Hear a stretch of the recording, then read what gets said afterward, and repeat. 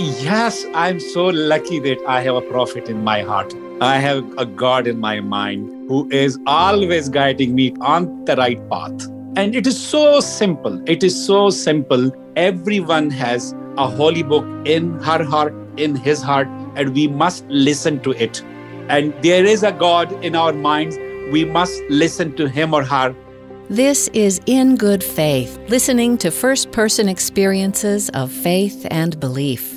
On In Good Faith, it's our privilege to hear stories and accounts from believers told in their own words. Our hope is to listen with an open heart, celebrating the power of faith and belief and what those stories mean to the ones who tell them. I'm speaking in good faith today with educator and activist Ziauddin Yousafzai. Mr. Yousafzai, thank you so much for speaking with me. You are welcome. I'm honored. Thank you. You're coming to me from the UK today, although originally from the Swat Valley in Pakistan. Mr. Yousafzai is an educator, human rights campaigner, and social activist in the Swat Valley. He, at great personal risk, peacefully resisted the Taliban's efforts to shut down schools and kept his own school open. And he, of course, is also known as a great supporter of his daughter, Malala Yousafzai, a Nobel Peace Prize laureate. Let me ask you, Mr. Yousafzai, will you paint just a picture for me of when you were a young boy and the city you grew up in the Swat Valley? What was that like? Oh, beautiful. Basically, I grew up in the east of Swat Valley, and that was later on that part became a district in its own. It's called Shangla. So you can say Swat, but it's the eastern part of the Swat, like mountainous part of the Swat. Swat has a lot of mountains, but that is more hilly area. So I grew up in a small village in district of Shangla, Swat, and my village was at the bottom of the hills, like not small hill, tall mountains. I could see like mountains, tall mountains, east, west, north, south, and the mountain towards the north was like snow-capped, beautiful, and we had a quite big stream at the bottom. So I grew up in a very, very natural environment with lush green fields, trees, streams, like in the lap of nature. And I remember that my father, who was himself an educator, a cleric in the mosque, like a Maulana, he was very fond of the natural environment. And he always told me, look, Ziauddin, the nature is an open book. Learn from it, read it. So I really grew up in a very natural valley of Shangla, Swat. And beside the natural beauty and everything that was very beautiful, the community was quite backward. There was quite a lot of poverty, and also it was typically patriarchal. This is where I grew up, like in the school, in the primary school where I received my primary education. For some months, we didn't have any roof, and we studied under a big tree, a big maple tree. And those were the most beautiful days of my education. And we sat on the rugs and the mats and the dusty rugs. But the passion for education was huge. So sitting on those mats with big dreams. Oh my God. So even we didn't have washrooms in our school. And we used to answer the call of nature in a nearby, like a place which was quite a bushy area. So that was my early education. And then when I graduated from primary school, I went to the high school where my father was also a teacher over there. So I completed my high school education in Shangla, and then I moved down to Mengora town, the big town of Swat Valley, where I started the higher secondary school and then college education. Growing up with your father as a cleric, I assume that the daily life and the weekly holy days in the mosque, that was a big part of your life. Will you tell me about that? Oh my goodness. Of course. I opened eyes in a house, in a family who was all about Islam and all about religion, because my father was a prayer leader in the mosque. So it was his duty to lead prayers in the local mosque, which is called Central Mosque of the community, 5 times. It was his duty. And then he always gave special sermons on Fridays. And my father was a great speaker. Oh my God, he was a fiery speaker. And I remember that every Friday, in those days, we had not these mobiles and stuff. And people were so fond of his speech that they used to bring tape recorders to tape his voice, his speeches. In the mosque, when he was sitting in a pulpit, I can imagine now.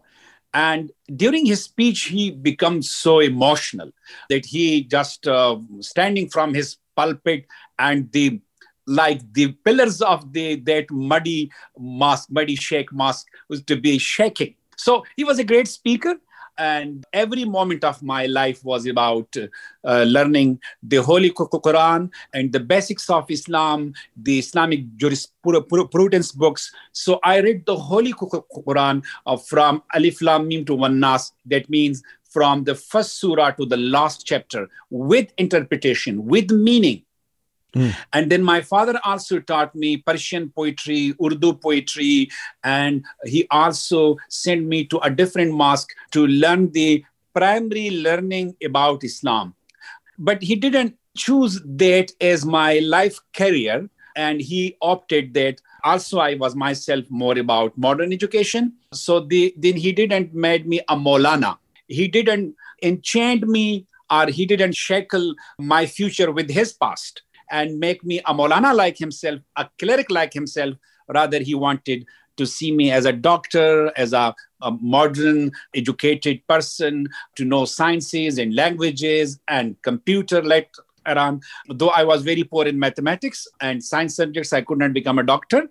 But I didn't follow his footsteps in the way that I didn't become a Muslim priest or a Muslim Maulana or Islamic education clerk or theology teacher.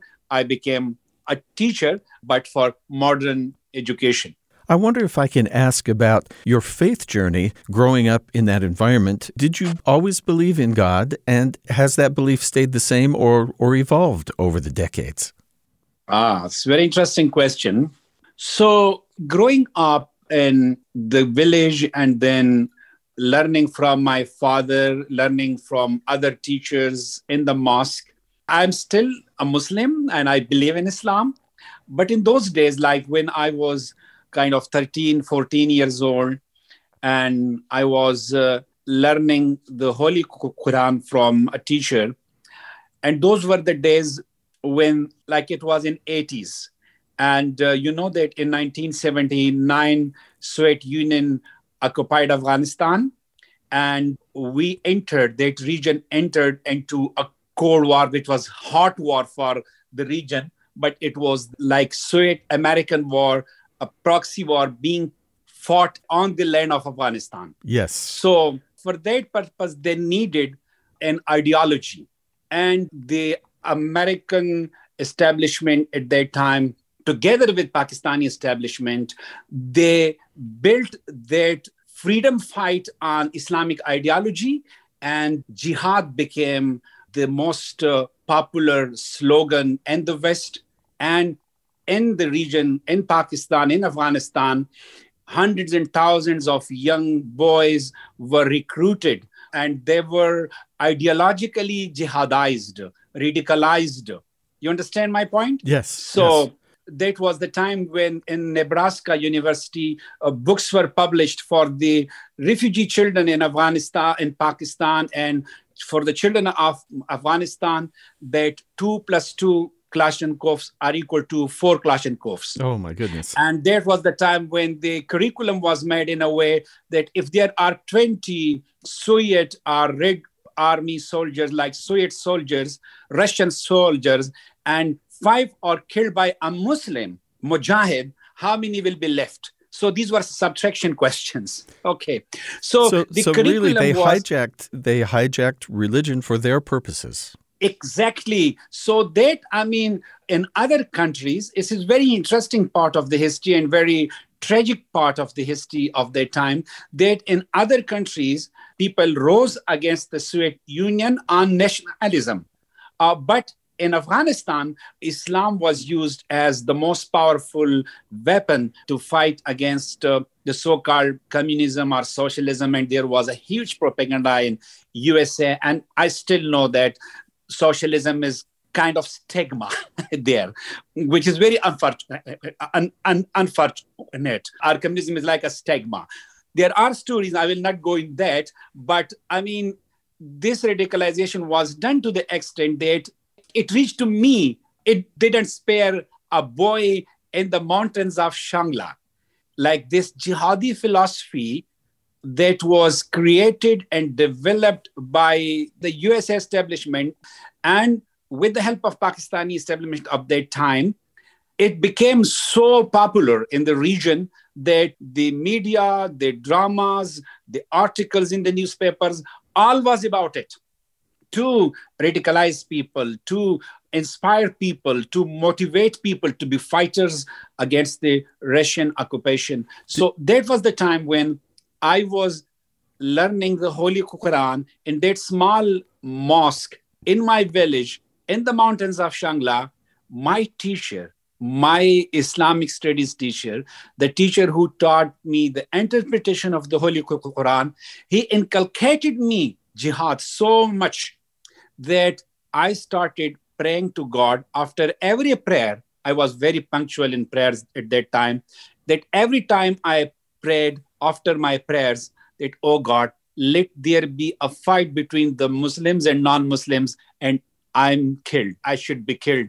Even at that time, I was peaceful. I didn't want to kill anyone. So my wish was for martyrdom. I wanted to become a martyr. You understand my point? Yes, I do. So What my a prayer dilemma. was not to be a killer.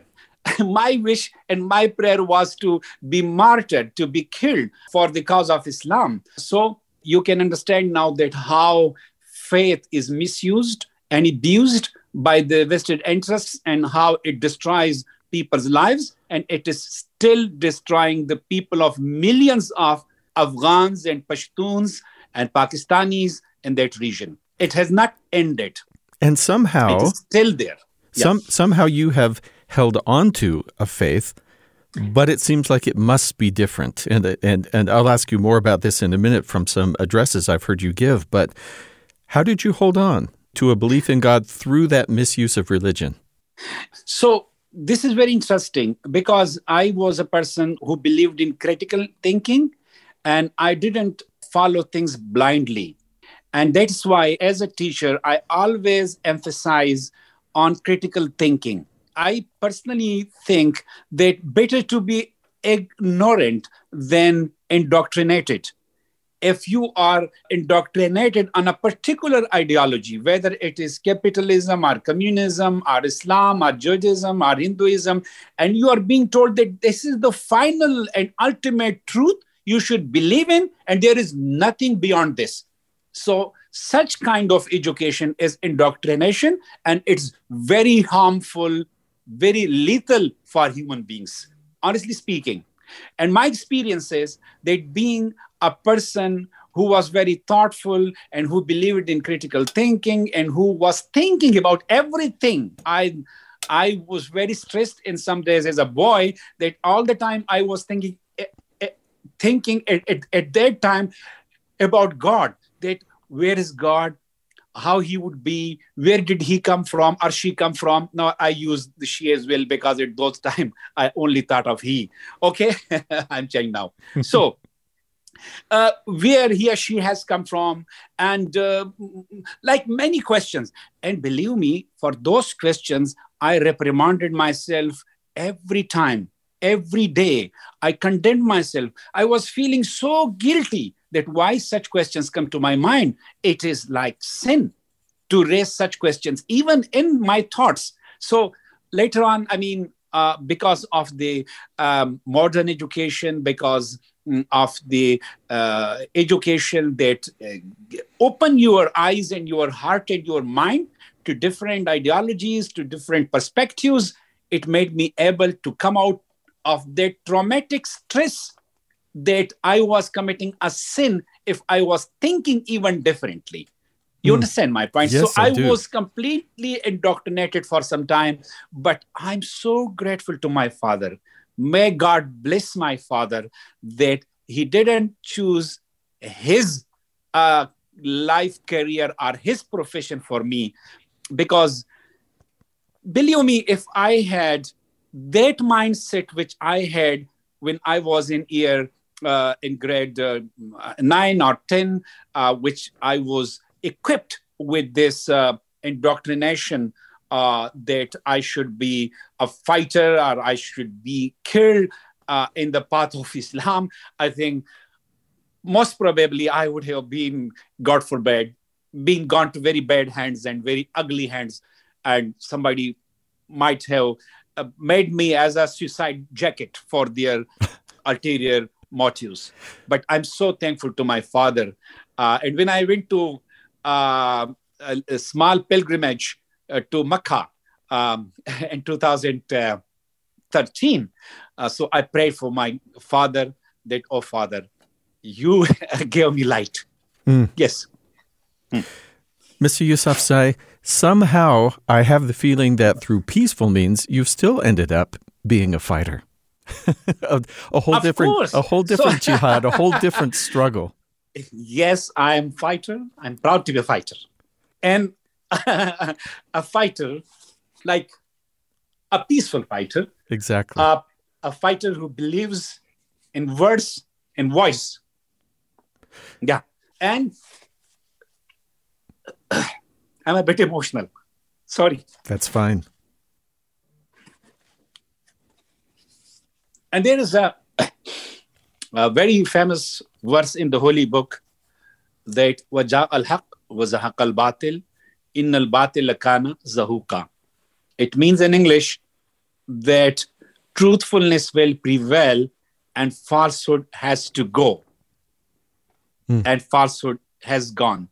This was the belief, believe me, in Swat Valley, that I believed that for me, Islam, because what the Islam that was taught by my father, that was respecting elders, respecting parents, taking care of the neighborhood, to be kind to the trees, to animals, to human beings, to be very inclusive, to be respecting every faith. And because of the political grooming of myself later in life, I knew that the Islam that was taught to me in a mosque and that was radicalizing me, it was all political. It had nothing to do with Islam. That is all spiritualism, all love, all compassion, all empathy. So I'm a proud Muslim. But I must say that I'm a secular person and a kind of, like, I don't want that, I don't believe that religion should be involved in politics or in state affairs, or it should be used, because that practice, when you accept it as a, when state owns a faith, a particular ideology or faith, then it becomes very hard for the other faith people. Then you can't have inclusiveness. Then you can't have respect for the diversity. And you end up with the violation of human rights of the people who are different in faith. Yes. From you. And like all religions, Islam even calls for education.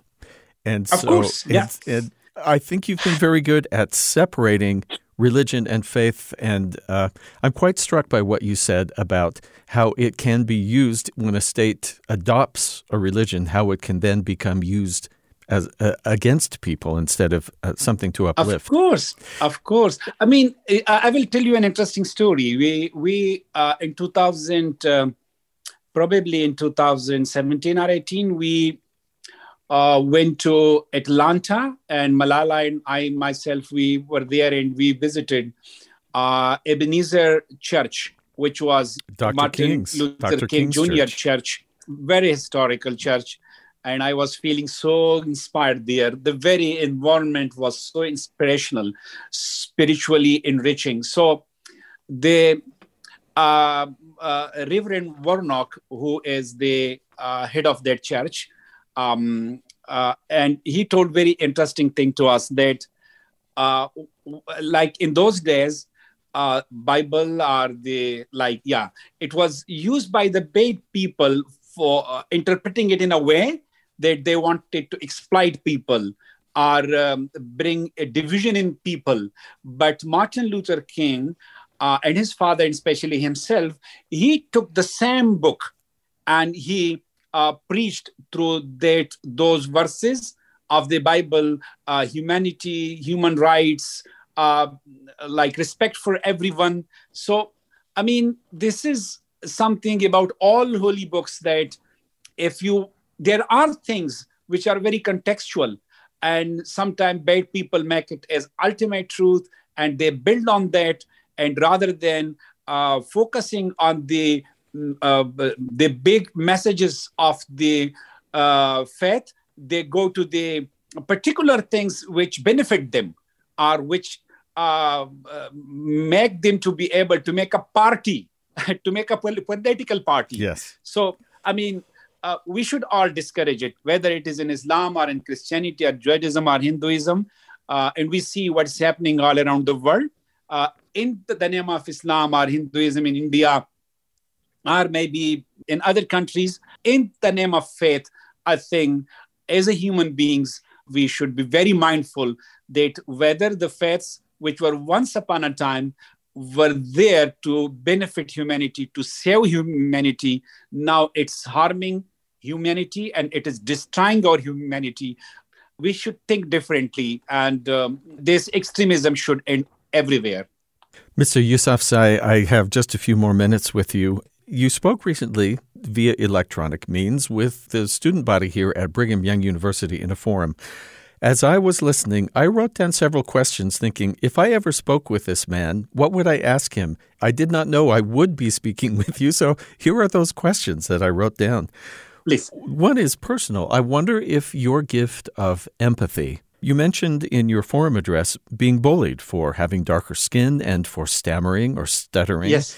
And you used the phrase, you decided to have positive revenge. Revenge. What does that mean? What does that mean to you?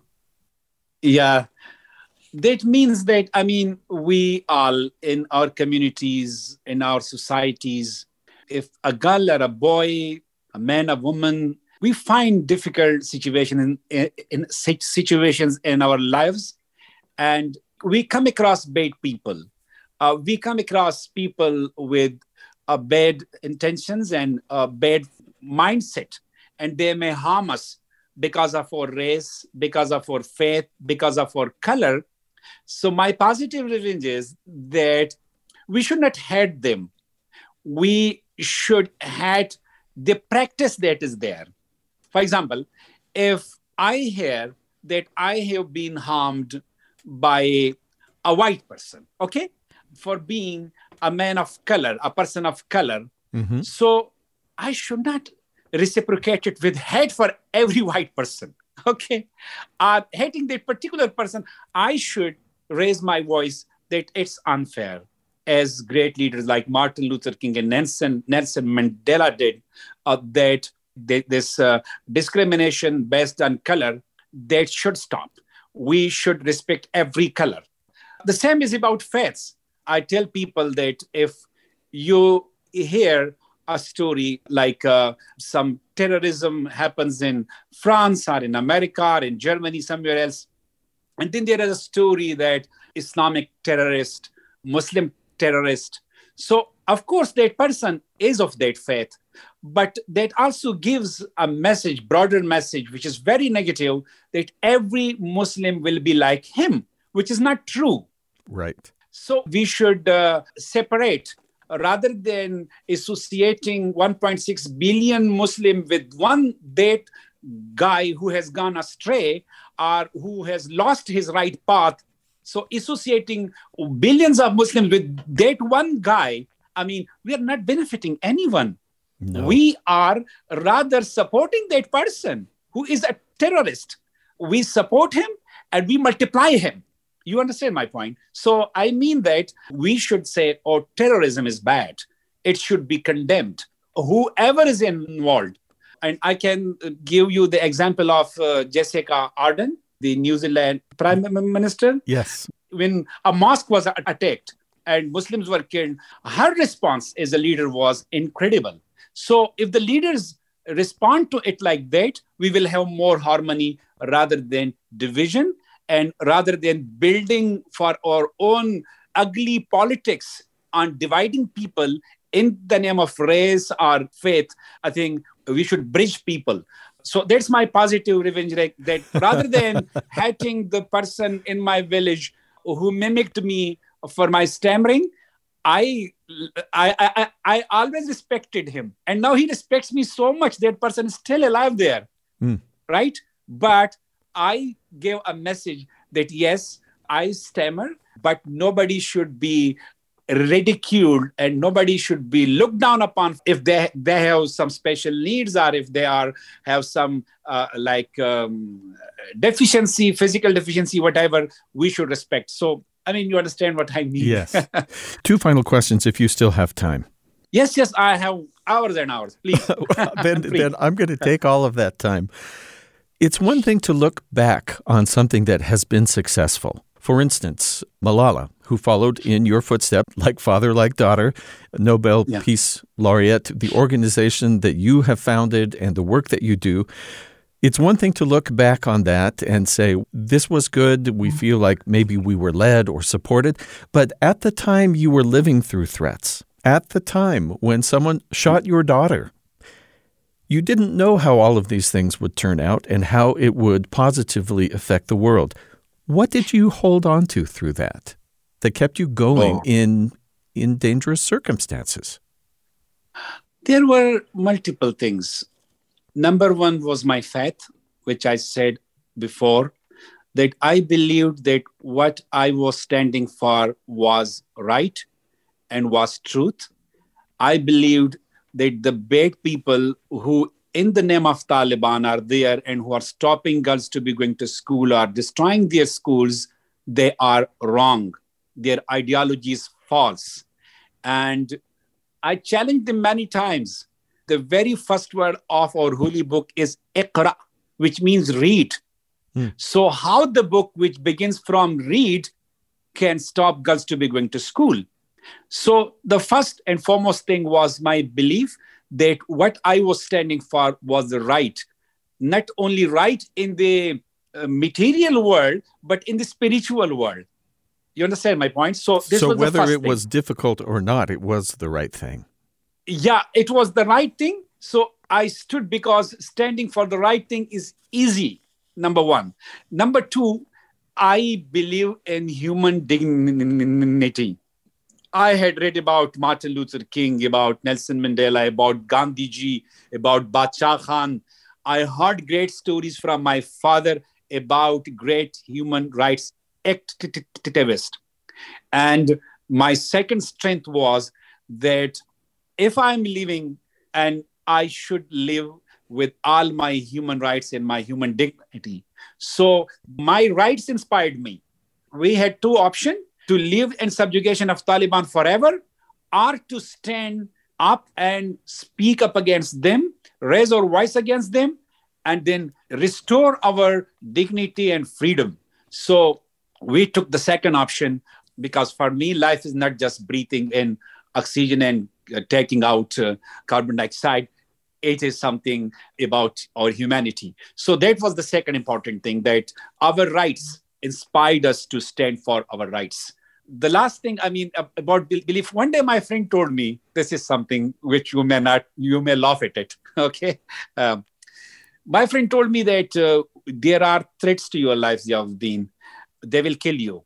And there was some rumor about I was being killed, which was wrong, but they spread this rumor about me in 2010 that I have been killed by Taliban on the road. So my friend was like persuading me that I should stop my activism. And I told him that, look, we have no option. We have no option. The only option is to speak up. And I told him, if I'm here, I'm with my children. But if I go and I die, I will be with my lovely father and mother. You understand? So I mean, in difficult times, then you justify your activism because that becomes something, that becomes your life. You breathe your activism then. You don't think about other things. On the battlefield, I mean, I have not been that kind of warrior, but on a battlefield, it's a battlefield. Then you have to do things which are very right and very important to get rid of the slavery and subjugation. Yeah. Mm.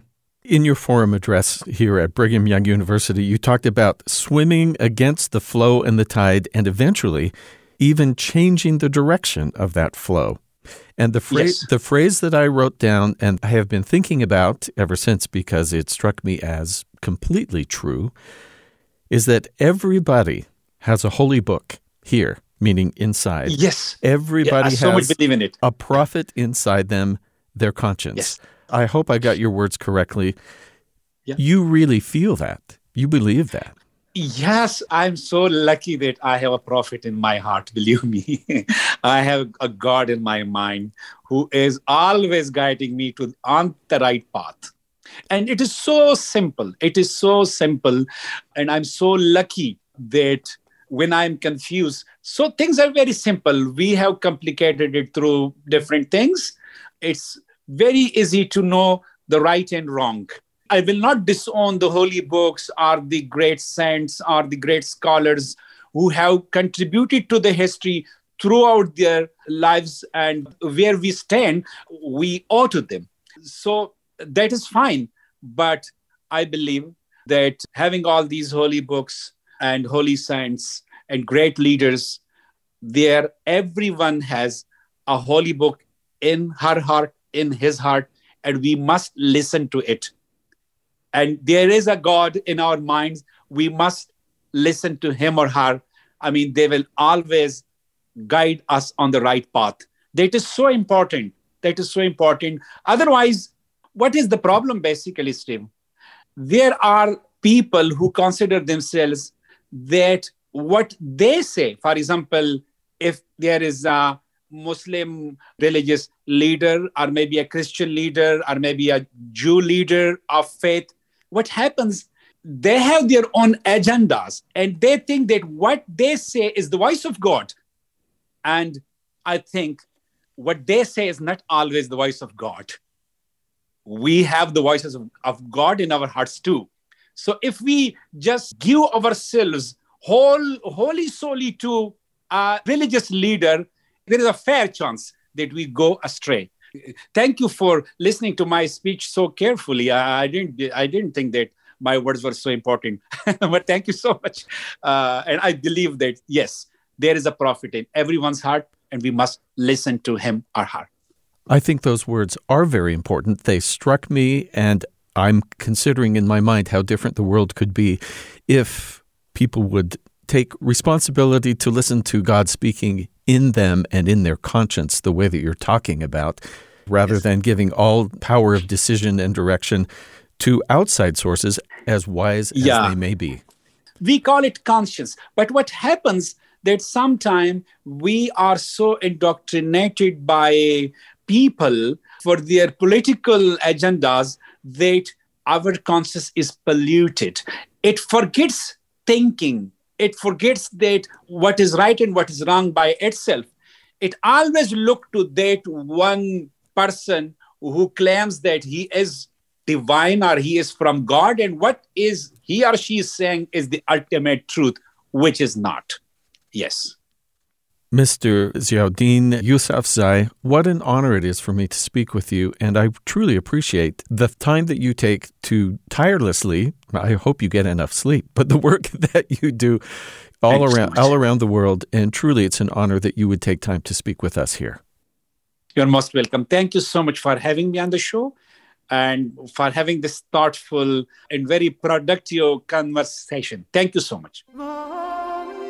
That's our time for today. Thanks to educator and social activist Ziauddin Yousafzai for generously sharing his stories and his faith. In Good Faith is committed to the idea that we all benefit from hearing people of widely varying backgrounds share their personal experience with faith and belief. In fact, we think people with such experience deserve some of our best listening. Email us ingoodfaith@byu.edu. And if you enjoy the show, be sure you leave a comment or a review where you get your podcasts. It helps spread the word. Our Twitter feed is at In Good Faith BYU. In Good Faith is a production of BYU Radio. I'm Stephen Kapp Perry. I hope you'll join me again soon, right here in Good Faith.